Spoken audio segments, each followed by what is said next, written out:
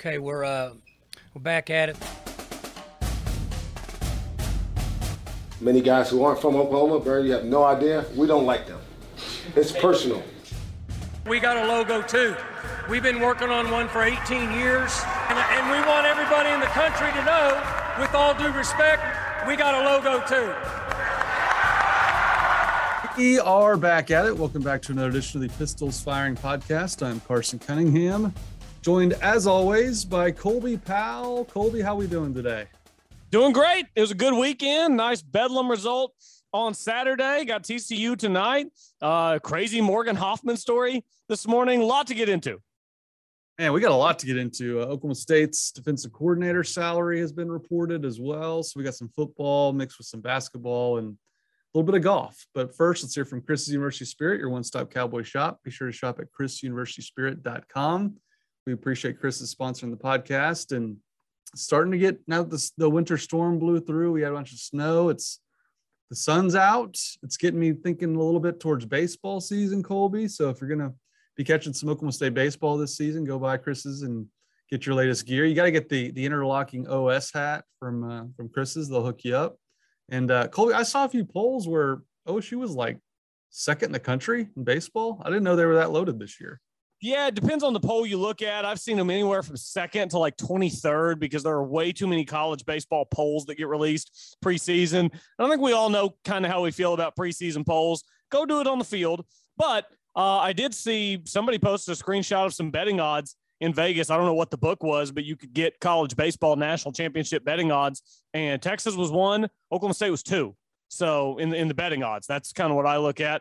That's pretty big time. So looking forward to baseball. The OS logo, the interlocking OS, is an elite logo in Oklahoma State's arsenal. And Carson, we have got tickets for our OSU baseball game. It'll be little Layla's first trip to Stillwater when TCU comes to town. We're going to go to that Sunday matinee, take the little baby with us, dress her up in some orange, put some headphones on her, and take some pictures. So very much looking forward to baseball season. Didn't know you'd revealed the name yet. Have you told me the name before? Have I? I thought I had. I thought I'd said on. You have. Maybe you have. I mean, honestly, you know how it is. You have conversations with so many people, you forget who you tell what. So yes, Layla Jade Powell is going to be her name. She should be here on April 2nd is the plan. So yeah, very excited for that. Very excited for golf season, baseball season, all of it. Can't wait. I feel like I would have so many options for names. I would never be able to decide on one. How did you guys ultimately make a joint decision there? I'm just curious. Well, my wife is the one who threw this out. We just kind of started plucking out some names that we liked. I think this name was on a TV show that we watched a couple years ago too that we liked. And the old Eric Clapton song Layla. My wife's a hippie at heart, and her dad's a musician, so she grew up with music, and we both loved Layla. And so that's kind of where we went. And then Jade as the middle name. My grandpa passed away a year and a half ago or so, and I've always wanted to. His name was LJ. He didn't have a first and middle name. His name was just LJ Powell. So her initials will be LJ, which is cool as well. So just kind of weeded out some of the options and found the one we liked.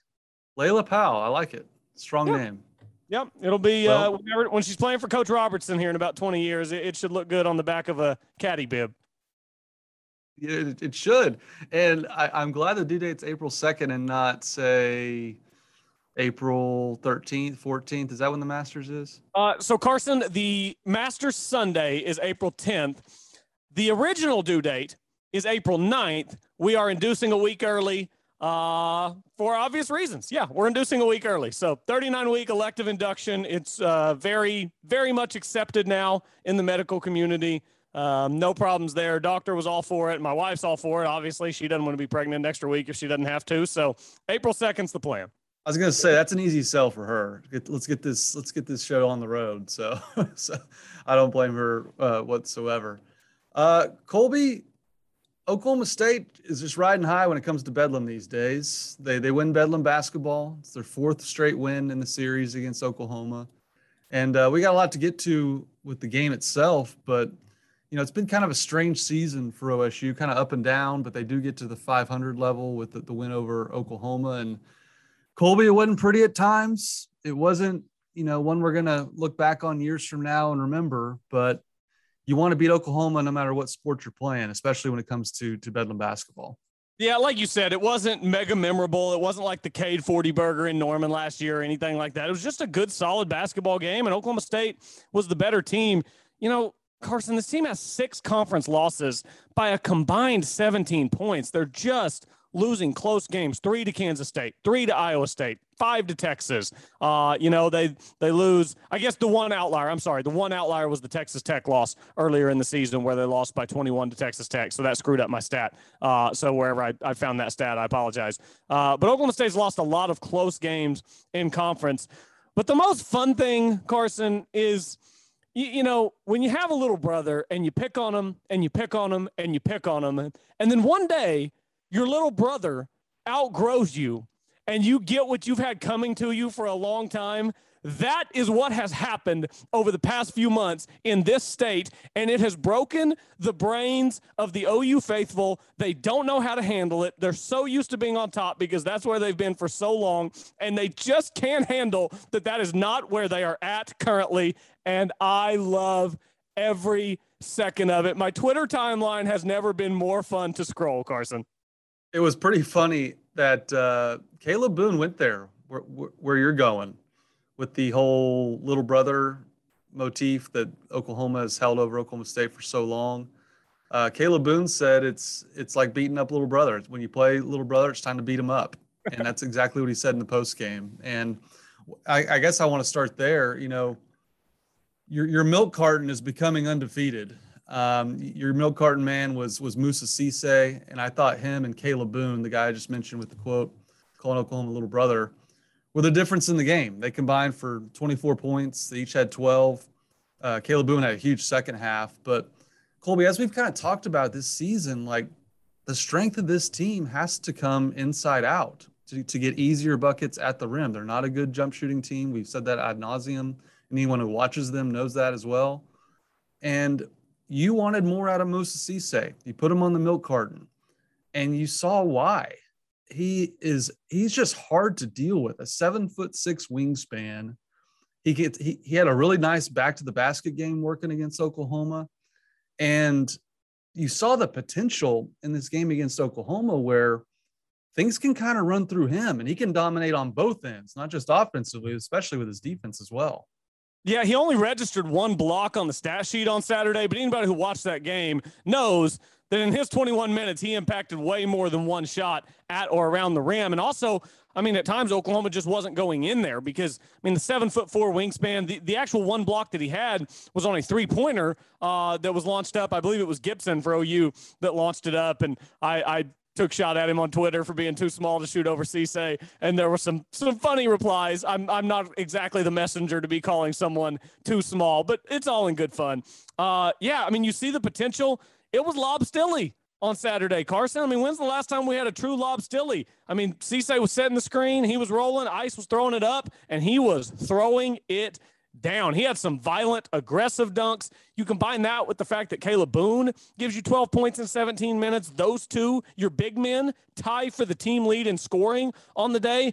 That's what this team needs to be. Those guys go 9 for 18 combined from the field. I mean, even from the free throw line, Caleb Boone 4 of 5 with some big ones in the second half. All of his points in the second half. That was a style for Oklahoma State that seems like it could be sustainable with Cisse and Caleb Boone having big games. Now, obviously, these are guys that we've seen have consistency issues, but you can see the talent there, Carson, and you just want to see more of it. You get a taste, and you just want the whole meal.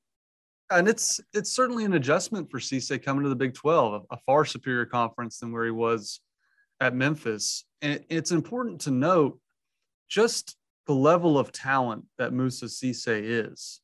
He was ranked 14th overall in the country out of high school. 5 stars, 6'10", as I mentioned, 7'6" wingspan. I'm not asking for him to be Hakeem Olajuwon offensively, but man, what we saw against Oklahoma is something I hope that we continue to see progress, because that really raises the ceiling of this team. Because you and I, Colby, have wondered all year, what is the ceiling of this team? How deep is the floor? And I think, as much as I've harped on Avery Anderson's kind of the way this team is going to go, kind of the heartbeat of the team, maybe I was wrong. Maybe if Moussa Cisse continues to emerge and become the talent, or really encapsulate his talent moving forward, maybe they go old school bully ball with him on the offensive side and let him do his thing on defense. Maybe, Colby, he is the focal point of the year when I was trying to kind of fit Avery Anderson into that role. Well, and this is kind of what Mike Boynton, I think, was getting at last week is there are some really talented individual players on this basketball team. Cisse has all the tools. Anderson, just a natural scorer. Bryce Thompson, Bryce Williams, who played 23 minutes on Saturday. It was good to have him back after, I believe, what was a 5-game absence. And it's one of those things where I don't know that there even is going to be one guy that you just lean on for these last 8 conference games. And you say, I mean, this group of guys, they've got 8 games left together. They've got no Big 12 tournament, no NCAA tournament. They've got 8 games left together. And it might just be one of those situations where if you're Coach Boynton, you just have to ride the hot hand. I mean, Bryce Thompson only plays 17 minutes on Saturday. Bryce Thompson wasn't as hot as he'd been in games past. Bryce Williams plays 23 minutes. Ice again leads the team in minutes. You can tell that he's got the trust of Coach Boynton. And it's weird, Carson. Ice didn't score Saturday. He was 0-4 from the field. And I kind of felt like he had a pretty good game. 6 assists, 7 rebounds. He was physical on both ends of the floor. It's, you know, I don't even necessarily need the 4 shot attempts from Ice. He gives you so much elsewhere. He doesn't have to be the scorer. But I think depending on any given day, Carson, it could be Cisse, Anderson, Thompson, Williams, Boone, Walker. I mean, there's a bunch of guys who on any given day could lead this team in scoring and be the guy that's kind of the catalyst for a big win. Yeah, I mean, Bryce Williams returned to the lineup. That's a huge help. And you're right. They don't really have one guy. You're probably right about that. It's going to be a collaborative effort every single night. But what they did do, Colby, is what we've talked about a lot too. Just the defense really won the game for them. I mean, they forced 11 turnovers in the second half alone, 17 for the game. They had 8 blocks, and they had, 13 points off of turnovers. That's kind of the way they're going to be able to generate some offense too with their defense. And I thought that won the game for them because, as we mentioned, it was a bit of a slog offensively. But I don't know, Cole. I don't know what to make of this team. I just don't. But it was encouraging to win, and really they kind of pulled away late. It was kind of tight there in the final minutes, but they were able to pull away late and win pretty comfortably. Yeah, it was nice to have a game that you knew with 30 seconds left who was going to win. I mean, Oklahoma State has had some games come right down to the wire, and with 30 seconds left, you have no idea who's going to win. It was nice to just kind of relax that final minute, not have to worry about, well, is this a 1-and-1? Can you stretch that lead out from 1 to 3? It's just all those things that go into being an Oklahoma State fan and dealing with the cardiac Cowboys that get all of our heart rates up. It was nice to just kind of coast through that last minute. So I thought it was good. I mean, Avery Anderson, 9 points on Saturday, but I thought he played a pretty good game as well. And, you know, Keelan was only 2 of 7 from 3, which is probably, I don't even know what that is off the top of my head, probably 29%. But he was timely with some of those threes that he hit in that first half whenever Harkless was going off and Groves was going off. I mean, those two guys combined for like 24 of, I think, OU's 28 points that they had in the first half. And when those guys were going off and it looked like OU could maybe stretch that lead out to 8-10 points if Oklahoma State was to go into one of those patented Oklahoma State slumps, Keelan didn't really let that happen. He hit a couple of big threes. Bryce Thompson hit a couple of big mid-range jumpers in that first half to keep OU from going on runs. And that stuff matters in the momentum and the flow of the game. So there were some guys who didn't just light up the stat sheet, who I still felt like were big contributors on Saturday. Yep, I agree. And as you mentioned, they play TCU tonight here in less than an hour as we're recording down in Fort Worth. It's you know, every game's a must win. The term must win gets thrown around too often, but you got to beat TCU on the road. And they were in a nail biter. They erased a 9-point deficit to TCU in the final 3 minutes when they met in January, won by 1 point. Another one of those close games you mentioned, Colby. Now that's the game that Rondell Walker kind of busted out of his slump. And this is a game they simply need to have, Colby. But while they need to have it, that's kind of the downside to this Bedlam game. And yes, you want to beat Oklahoma, of course. You want to win Bedlam no matter what. But it's almost like, and Barry Trammell wrote a column about this, it was almost kind of like their bowl game, essentially, their NCAA tournament game, playing against a rival like Oklahoma. and what that means being, is obviously also the Remember the 10 game as well. It just, that's a tough thing. I think we have to kind of factor in with this team this year. These guys are college kids knowing they're not going to get to play in the NCAA tournament. And that's tough. And to me, that I found myself kind of thinking about that as the final seconds dwindled down. I was like, man, this is one of the few things they really have to look forward to this year. Yeah, it really is. And, I'm sure that other fan bases, namely the one down in Norman, can make fun of that it's such a big deal to play them and everything. But whenever you don't have tournaments to look forward to, and that's another thing that I find so funny, Carson, when the NCAA came down and hammered Oklahoma State with the sanctions, the OU fan base was incredibly supportive. They were like, wow, even as an OU fan, this is ridiculous. This is disgusting. I can't believe the NCAA would do this. And OU was pretty much, their fan base was lockstep, like, yeah, this is ridiculous. The NCAA totally overreached. And that sentiment lasted right up until they got smacked on the hardwood. And then you know what they said? Oh, yeah, have fun with your regular season win. We'll see you in the Big 12 tournament. Oh, wait, no, we won't. It's like, okay, that's fine. But you still caught that L on Saturday. So enjoy that L. Yeah, and I saw this kind of went viral a little bit. Some OU fan, completely lost his mind about the students holding up the newspaper with Lincoln Riley on it and the USC logo, and just went totally off the wall, off the rails about it, and was like, I hate them, I'm done with them, and just went off. And it's like, are you that easily triggered by the student section holding up a newspaper with Lincoln Riley? That had to just be embarrassing for anyone that knew that guy. It's so funny. These fans are on the same level as Texas and USC now. It's just, again, Carson, the last few months have broken them at their core because they had one of the elite coaches in college football essentially look at them and say, look, you're not good enough, so I'm going somewhere else.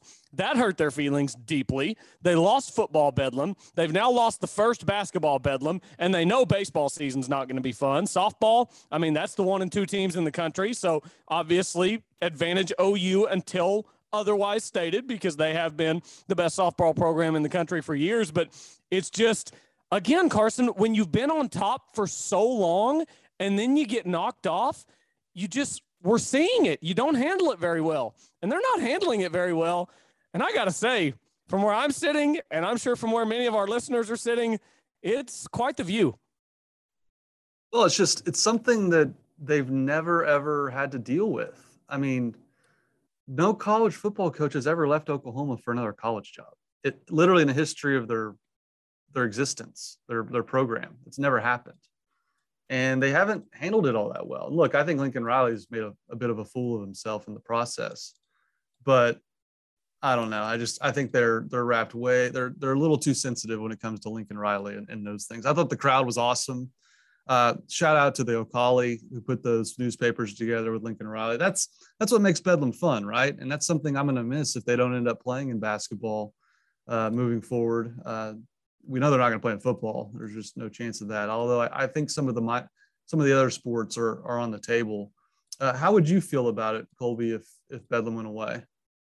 Again, we talked about this in the summer. I'd be fine with it. We know how you feel about football, but would you be opposed to them playing in other sports besides football? I guess is how I meant to frame it. Honestly, Carson, and this is totally going to sound like fence sitting, and I hate to be that guy, but it doesn't really matter to me whether OU's on the schedule. If they are, it's a game that you circle. It's fun, huge bragging rights, all that good stuff. If it's not, play the schedule that's in front of you. And I know that that's not a fun answer. That's not a sexy answer. But, as much as I enjoy poking fun at OU fans, Bedlam it's not the center of my life. It really is. Some people take it more seriously than others. I really don't take Bedlam all that seriously. I'm having fun with it because OSU's up right now. It's what you do when OSU's up. And guess what? At some point, OU's going to be up, and we're going to be getting our brains beat in. And you know what I'm going to do? I'm going to sit here and take it because I'm going to catch a bunch of flack. But that's the fun of a rivalry. So I guess, I don't know, I've almost even mid-sentence talked myself into, I don't need OU and OSU to play every year in every sport, but the occasional Bedlam, just so we can fire up the trash talk and get after each other a little bit. I definitely want the occasional Bedlam to happen regardless of what sport it is. Yeah, I certainly understand that. My thoughts are well known on football. Good riddance. You you don't do business with someone for over 100 years and then stab them in the back and screw them over in a major business deal that's going to cripple your business. You just don't do business with that person anymore. So in football, it's a non-starter for me. But as you were talking, I was just thinking about, do you remember when Kansas and Missouri played their last meeting before Missouri left for the SEC? Do you remember that at all? Is in Lawrence? Oh, vaguely, but not in detail at all. I'll always remember it because Kansas won late, like on the last possession, I feel like.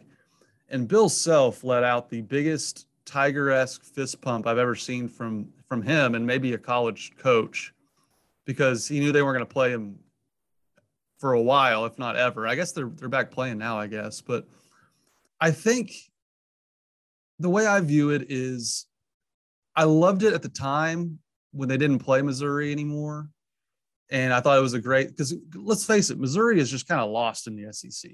And they needed the rivalry with Kansas more than Kansas did. Now, you could argue it's reversed for Oklahoma State, depending on your allegiance. But as the years wore on, I kind of thought to myself, you know what? It's kind of a bummer that Missouri and Kansas don't play in basketball anymore. Now, that was Missouri's choice. They left the league. So I'd be fine if they didn't play.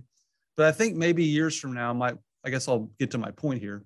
Maybe years from now, I will look back and wish that they did play in basketball and the other sports besides football. I think football is the reason this move was made. We all know that. So I think you leave that off the table, and I'm fine with playing them in other sports. Yeah, I don't have any problem with that at all. It is a fun rivalry. It's been around for a long time. And again, most people, I think for the most part, have fun with it. Some people get really upset and start, overreacting and going crazy. My Twitter blows up on Bedlam days because, again, when OSU wins, I'm going to talk my trash. When they don't, let me have it. That's totally fine. Bring it on. That's the fun of a rivalry, man. You don't take it too seriously. Don't get too upset whenever your team loses and the other fan base talks trash. That's part of it. That's the fun of it. When you're up, you get to talk. When you're down, you have to listen. So hopefully we still get some of that in the other sports because it is fun. Well, and I think you can't understate the importance of winning this game either. As I mentioned, 4 in a row, that's big for Mike Boynton when they're not going to the tournament.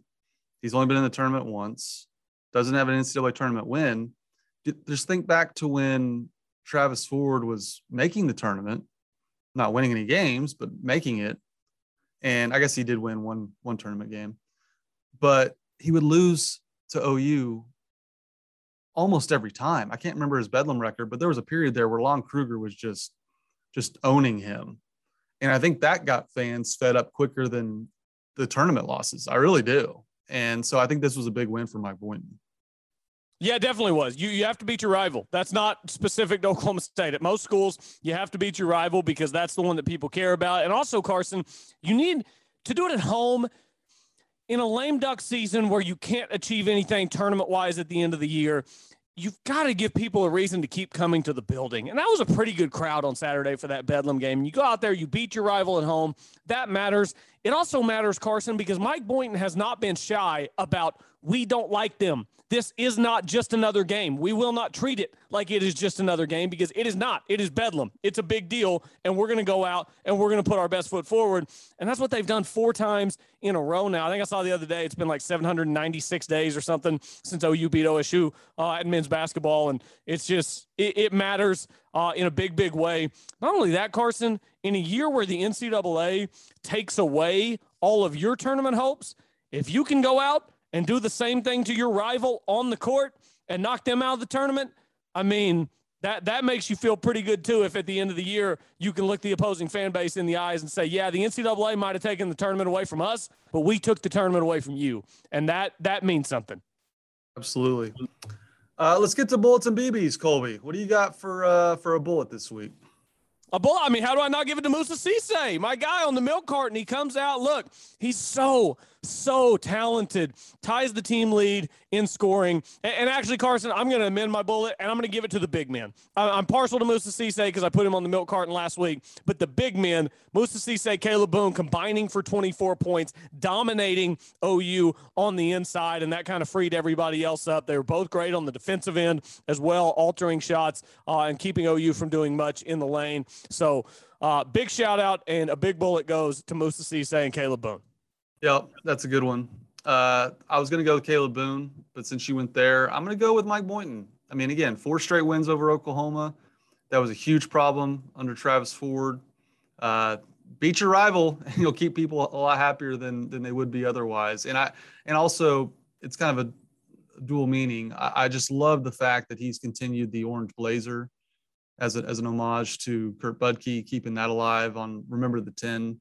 I just think Mike Boynton we know he just gets it in all facets, but the way he's really put an emphasis on the Remember the 10 run, the way he takes his players around during Remember the 10 to remind them, and just the way he's handled an entire situation that is so important to the history of the school. I think he's done it flawlessly. And I love the fact that he keeps rocking the orange blazer, even though they don't have to wear a suit anymore, Colby. He was rocking the Remember the 10 shirt under the suit. I thought it was a great look. So I'm going with Mike Boynton. The black Remember the 10 shirt under the orange blazer is a good look. And Mike Boynton pulled it off very well on Saturday. It's been great to see what he's done with Remember the 10. And we've talked about this before, Carson, but Mike Boynton, he didn't go to Oklahoma State. He's not from Stillwater. He's not a quote unquote OSU guy, but he got there and he understood it. He understood the culture. He understood what we've all been through as a fan base and as a university, the tragedies that have brought us all together and the family mentality of Oklahoma State.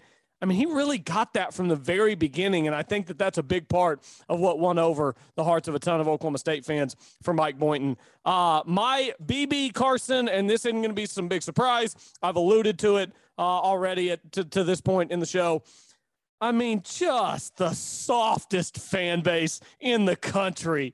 My God. I mean, a couple of things don't go your way once in your life, and you're just having emotional breakdowns on the internet every single day. Yes, Lincoln Riley left. Yes, he's being kind of a tool about it. You know, it is what it is. If you think you're better off without him, as you keep telling me on social media, then who cares? Move on. And yes, you're losing the Bedlam Series 10-3 this year. And yes, you've lost it 8 of the last 10 years. You're going to lose it again this year. You've won it a whole bunch of times. It's okay to take a back seat. It's okay to take an L without turning in to such little crybabies. So my BB Carson goes to the softest fan base, the folks down there in Norman. Oh, you're just trying to get them riled up right now, aren't you? I so am, Carson. I love it. I love it so much.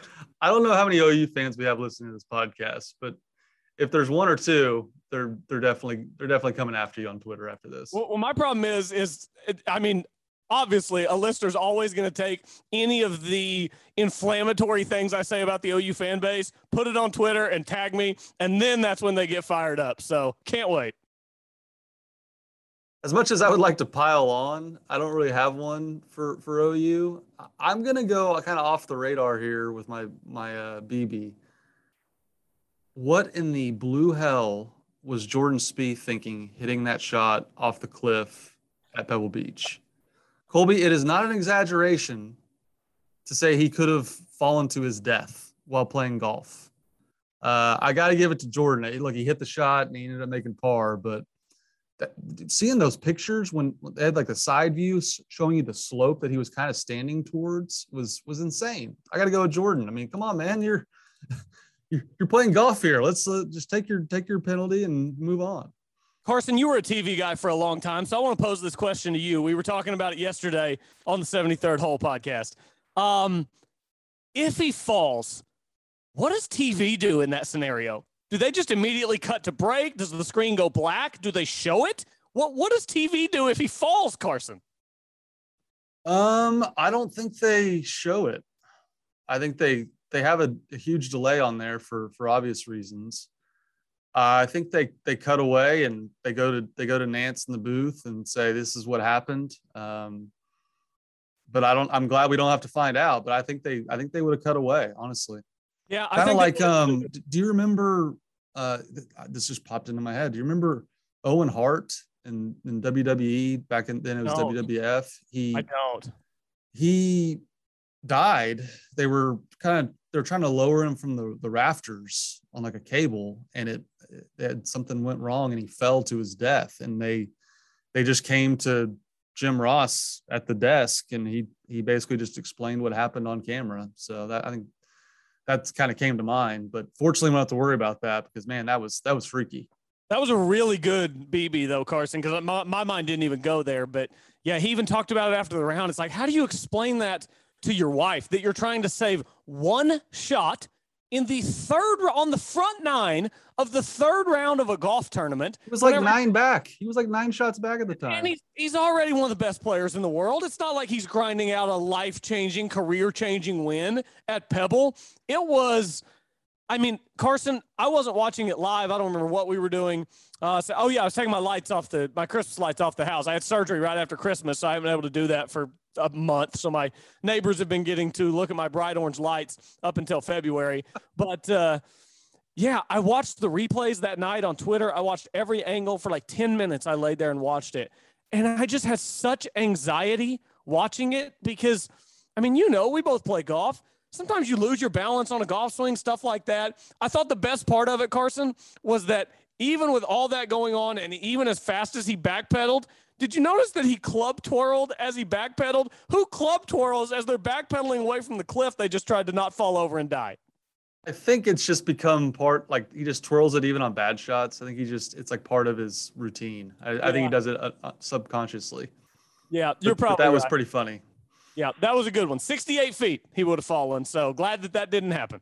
Yeah, for sure. And while we're here, the game is about to tip off in about 20 minutes between Oklahoma State and TCU.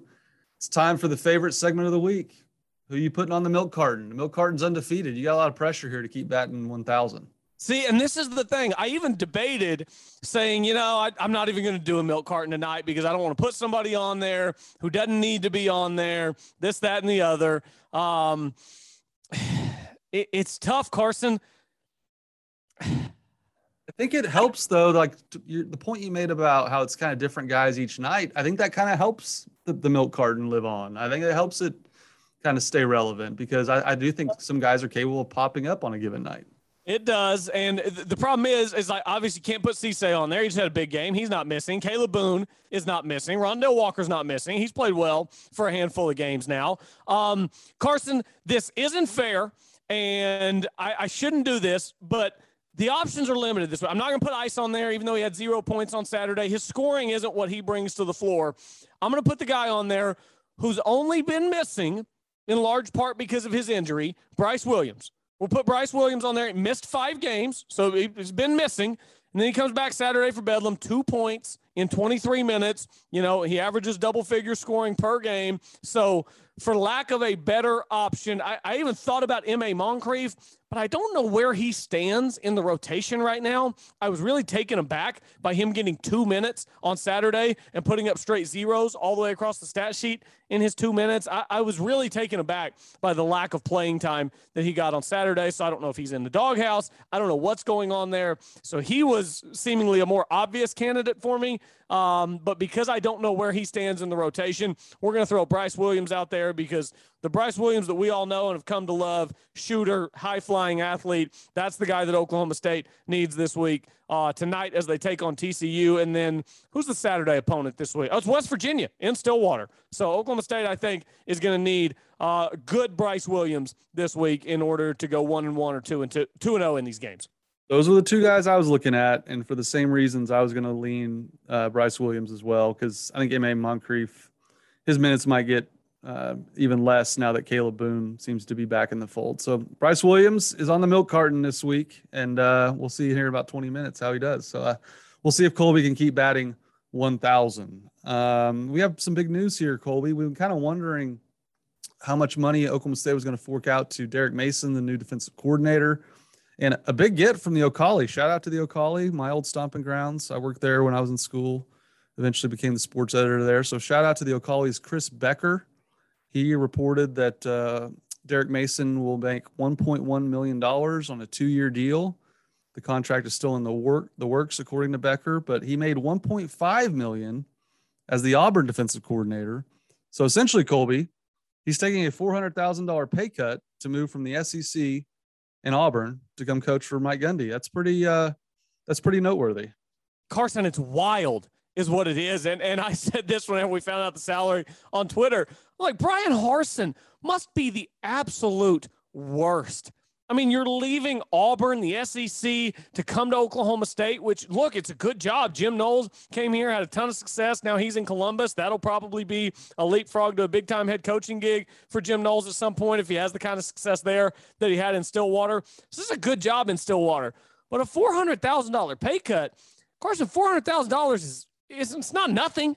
I mean, that's nearly a third of his salary that he's taking a cut to come to Oklahoma State. I mean, that's a big deal. That tells me, A, Brian Harsin must be the worst. B, he and Mike Gundy must have established a pretty decent relationship if he decided that, Oklahoma State at 1.1 was a better situation for him than Auburn at 1.5. I mean, that's a big deal, Carson. So I was honestly, knowing that he was making 1.5 at Auburn, I thought Oklahoma State was going to be in the 1.35 range is kind of where I expected it.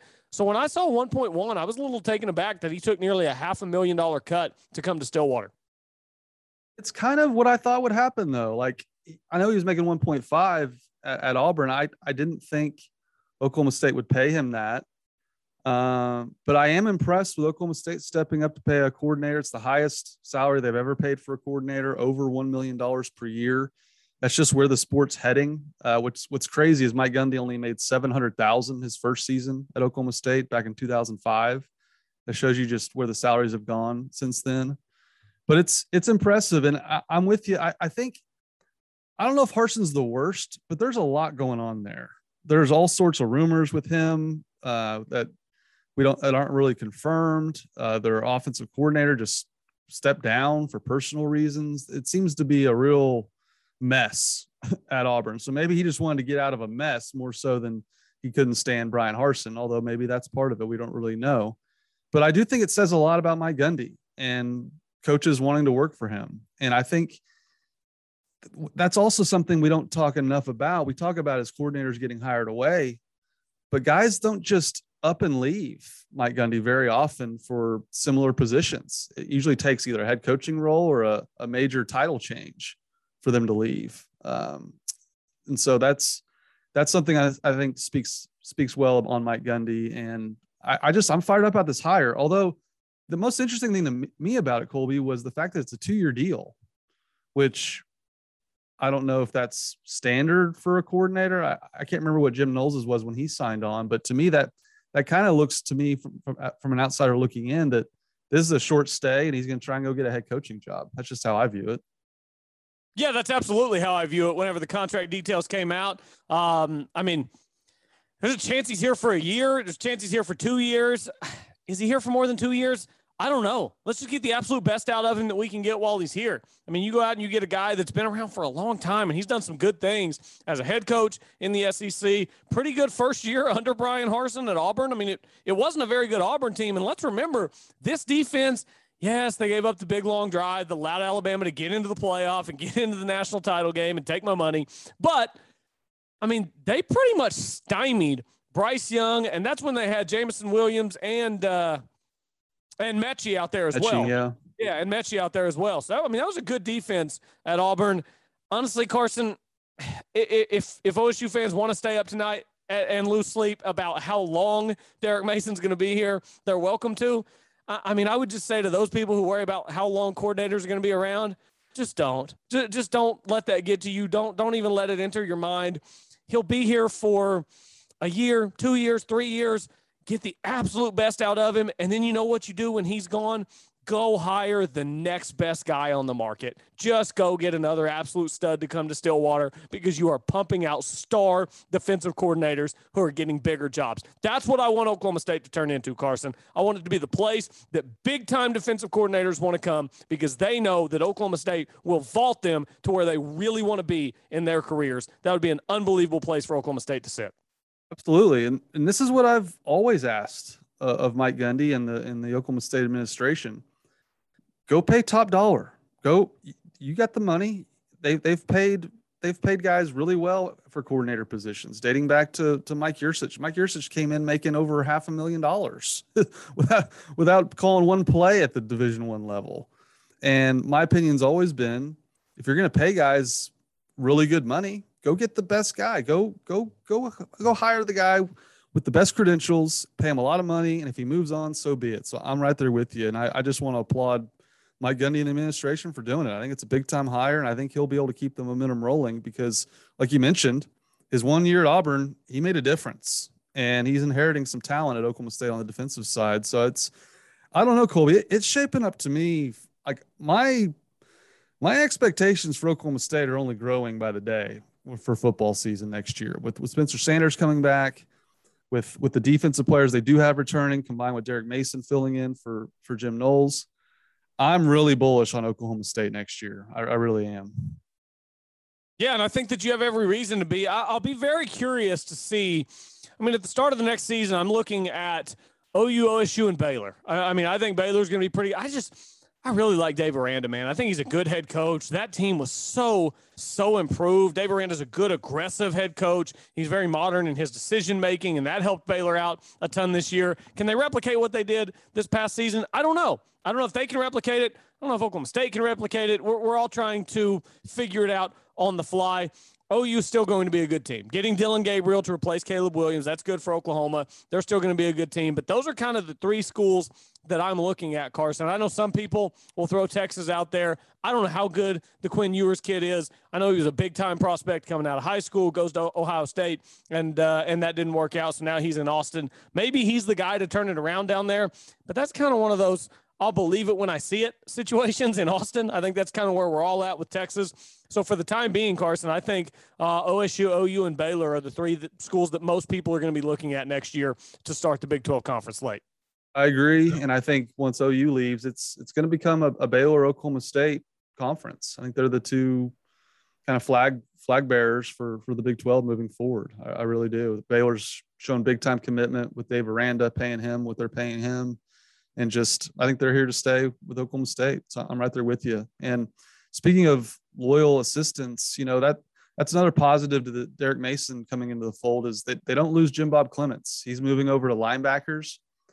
And apparently that's what Jim Knowles oversaw when he was at Oklahoma State. And so just reading between the lines here, they signed Derek Mason to a 2-year deal.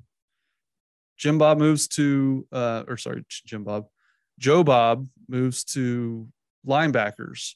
To me, reading between the lines, Colby, it kind of seems as if Mike Gundy sat Clements down and said, look, I'm hiring Derek Mason, but I want you to move to linebackers where Jim Knowles was. I don't expect Derek Mason to be here more than 2 years.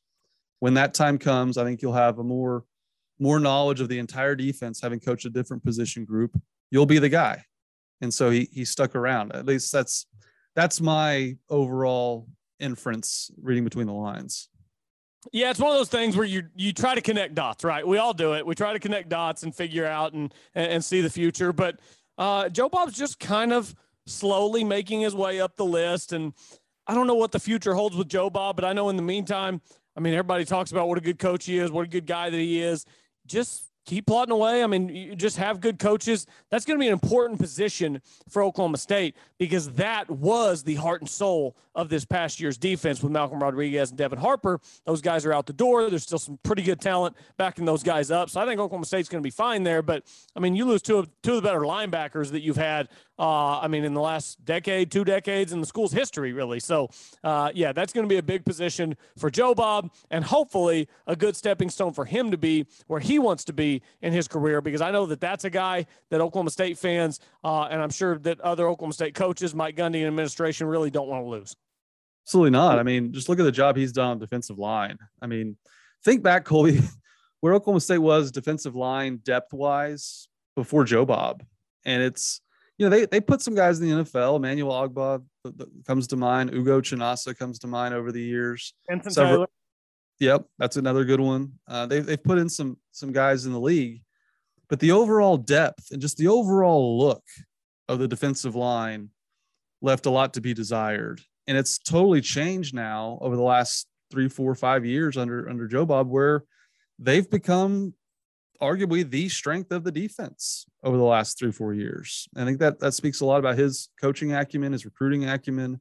And so I'm glad he's staying on staff, because I think he's a really good coach and has done a great job. So I'm glad he's still on staff. So how about former Oklahoma State quarterback Zach Robinson coaching in the Super Bowl, Colby? I do think it's ironic because Zach spent most of his NFL career with the Cincinnati Bengals. And that's who he's coaching against.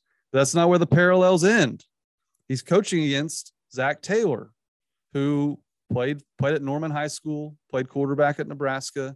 They didn't know each other, but apparently Zach's dad and Zach Robinson's dad and Zach Taylor's dad both played I was going to say which at Oklahoma. Yeah, both Zach's dads played at Oklahoma, and they were both named, because they both spell it the same way, Z-A-C. They were both named after an OU football player named, if I can find it in the article, named Zach, obviously, but I can't remember the guy's last name. So there's a lot of local parallels there with Zach Robinson coaching the Super Bowl.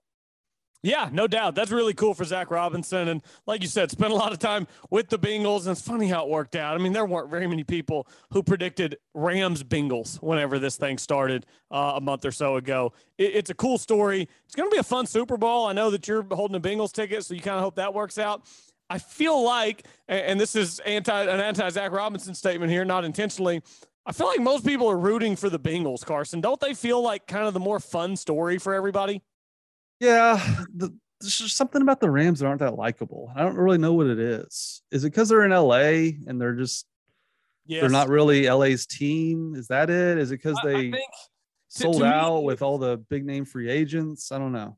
I think it's organic, which is the Bengals. What Cincinnati's done is organic. They drafted Jamar Chase. They drafted T. Higgins. They drafted Joe Burrow. They went from 2 wins, #1 overall pick, to the Super Bowl in 2 years, and they did it organically. They drafted Joe Mixon. I mean, they've got some good guys, and they did it organically, and they did it quickly.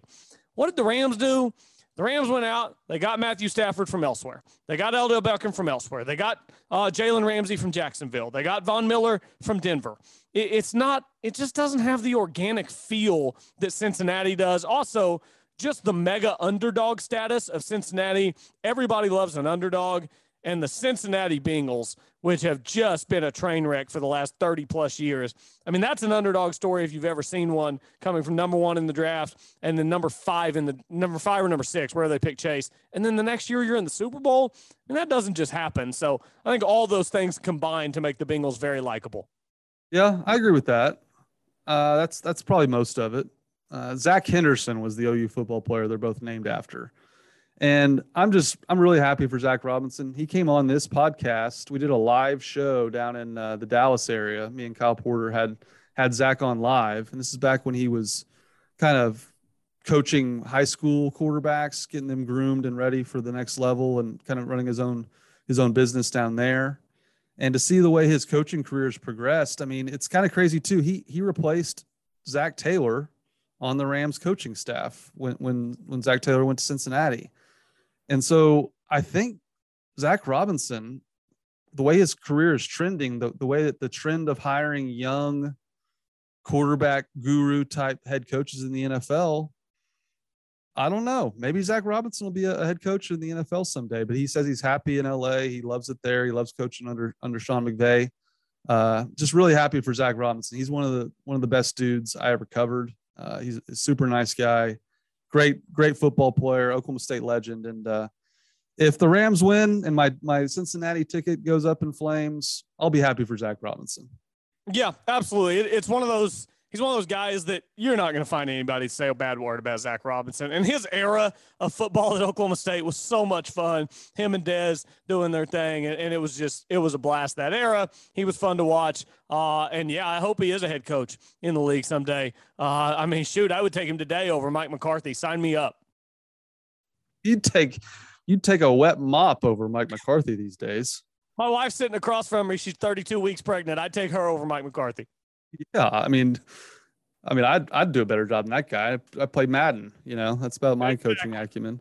Exactly. But did you do it in a cabin for a year? Because that's what Jerry Jones cares about. Yeah, God, the Cowboys are such a mess. I almost feel bad for you, but I don't, because I don't like the Cowboys. That is incredibly fair.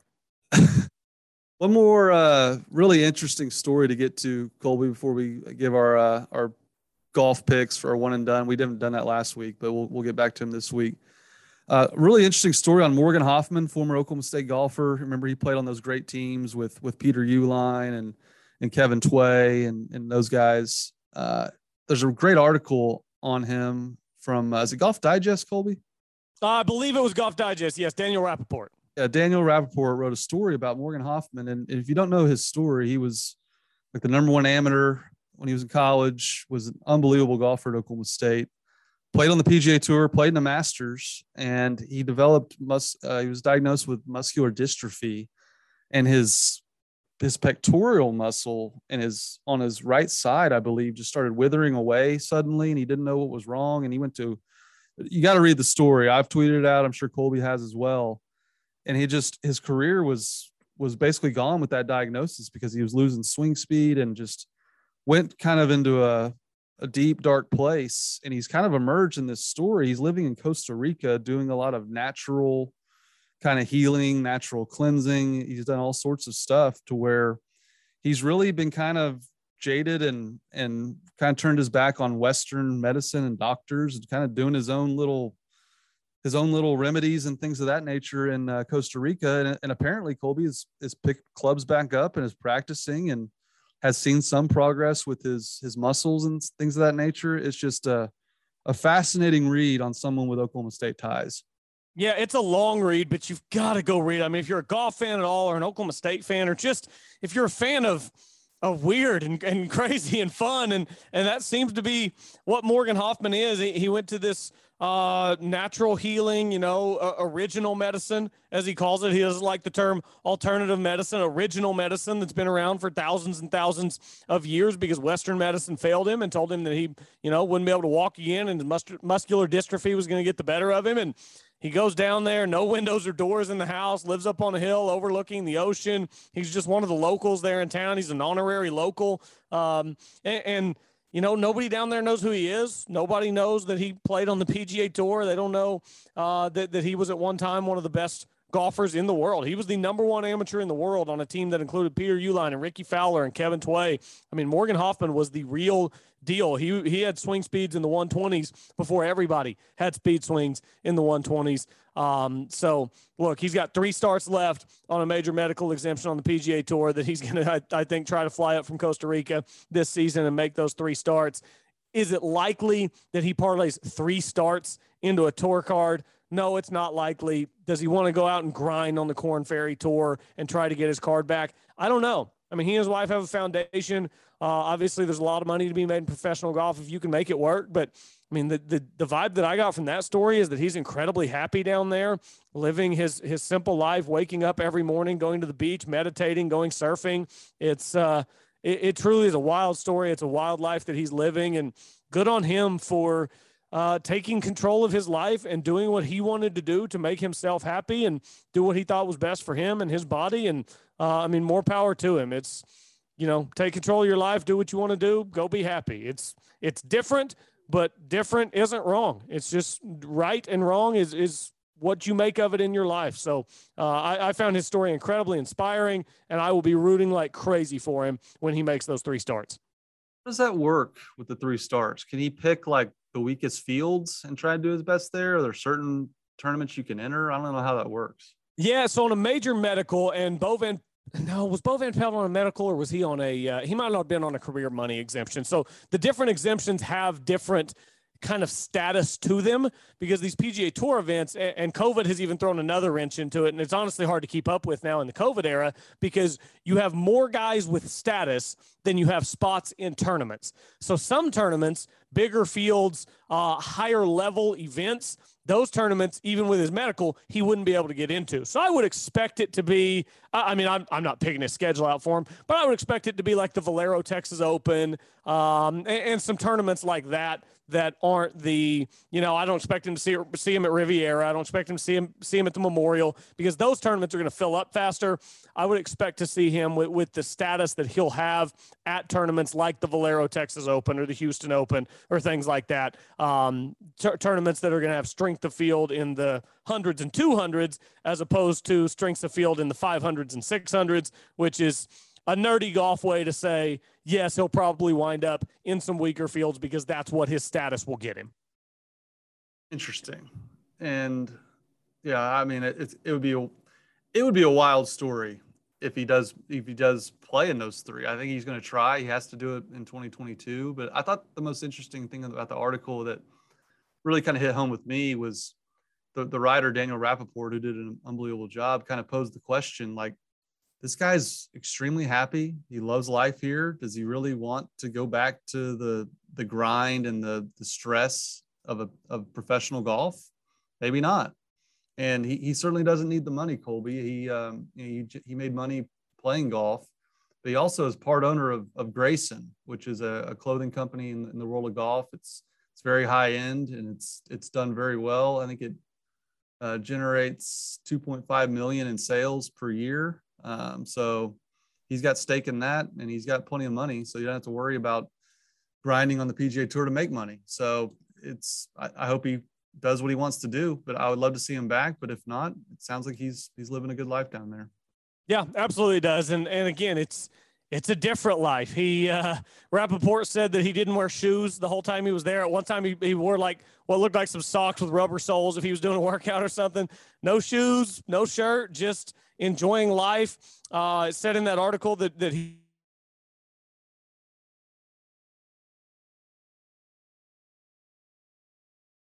they were talking about in the story, like, you get there, stripped down naked, buried up to your neck in the dirt, taking in taking in everything. It's wild. I cannot recommend it highly enough. Golf fan or not, obviously most people listening are going to be Oklahoma State fans, and Morgan Hoffman has the tie there, but it's just a really, really interesting story about an alternative lifestyle. And it's fascinating to me, Carson.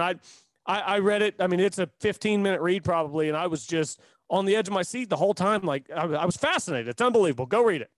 Yep. I remember watching him on those great OSU teams not that long ago. Just an interesting story. I kind of wondered what he had been doing lately, and that was a good read. I would encourage everyone who's listening to go read it and pull for him when he does make his return to the PGA Tour. All right, Cole, before we get out of here, what do you got for one and done picks?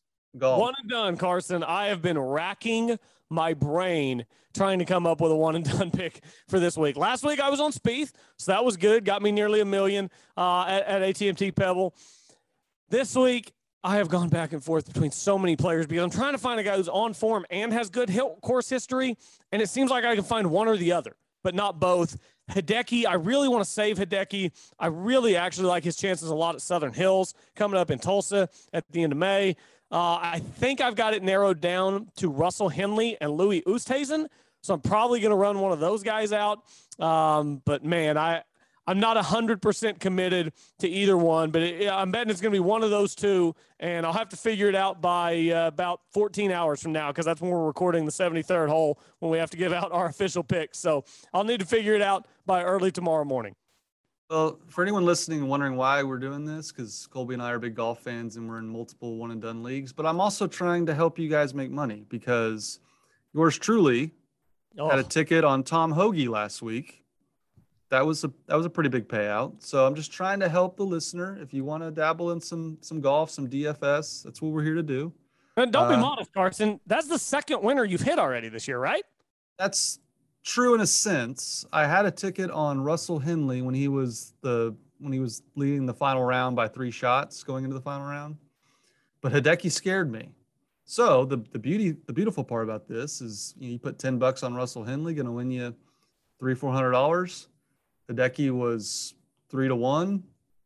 I put $100 on him and hedged, and they go to a playoff, and I'm like, all of a sudden it dawned on me, oh, I need to be rooting for Hideki here. I got 100 committed to him. I only got 10 committed to Henley, so that worked out quite well. So yeah, I've hit 2 this year, so we'll see if I can keep it going. You named my one and done pick. I'm going with Russell Henley. This is an approach course. That's what's most important.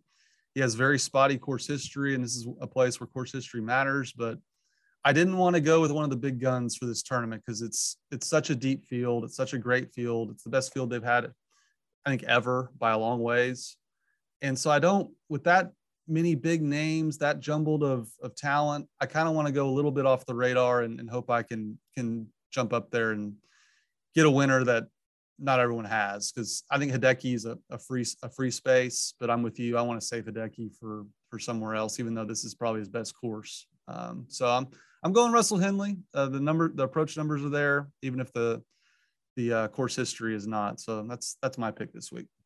Yeah, I like it. I'm obviously we're not going to sit here and do play-by-play, but OSU TCU getting underway, playing in front of tens of people in Fort Worth. Carson, should be a barn burner. Oh, that was going to be my bullet. I forgot. Let me retrace my steps here in the show. One more bullet is to the Oklahoma State fan base. Over 11,000 people showed up to Gallagher-Iba amidst a snow and ice storm that happened earlier in the week. The thirst for OSU basketball has never left. It didn't leave when Sean had to be dismissed by Mike Holder. It didn't leave when Travis Ford just could not get out of his own way.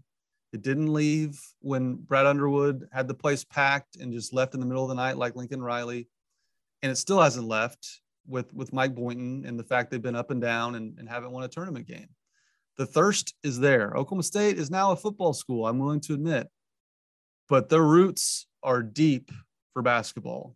And I think there's no greater example than that than a 11 a.m. tip-off on a Saturday amidst a winter storm that 11,000 people show up.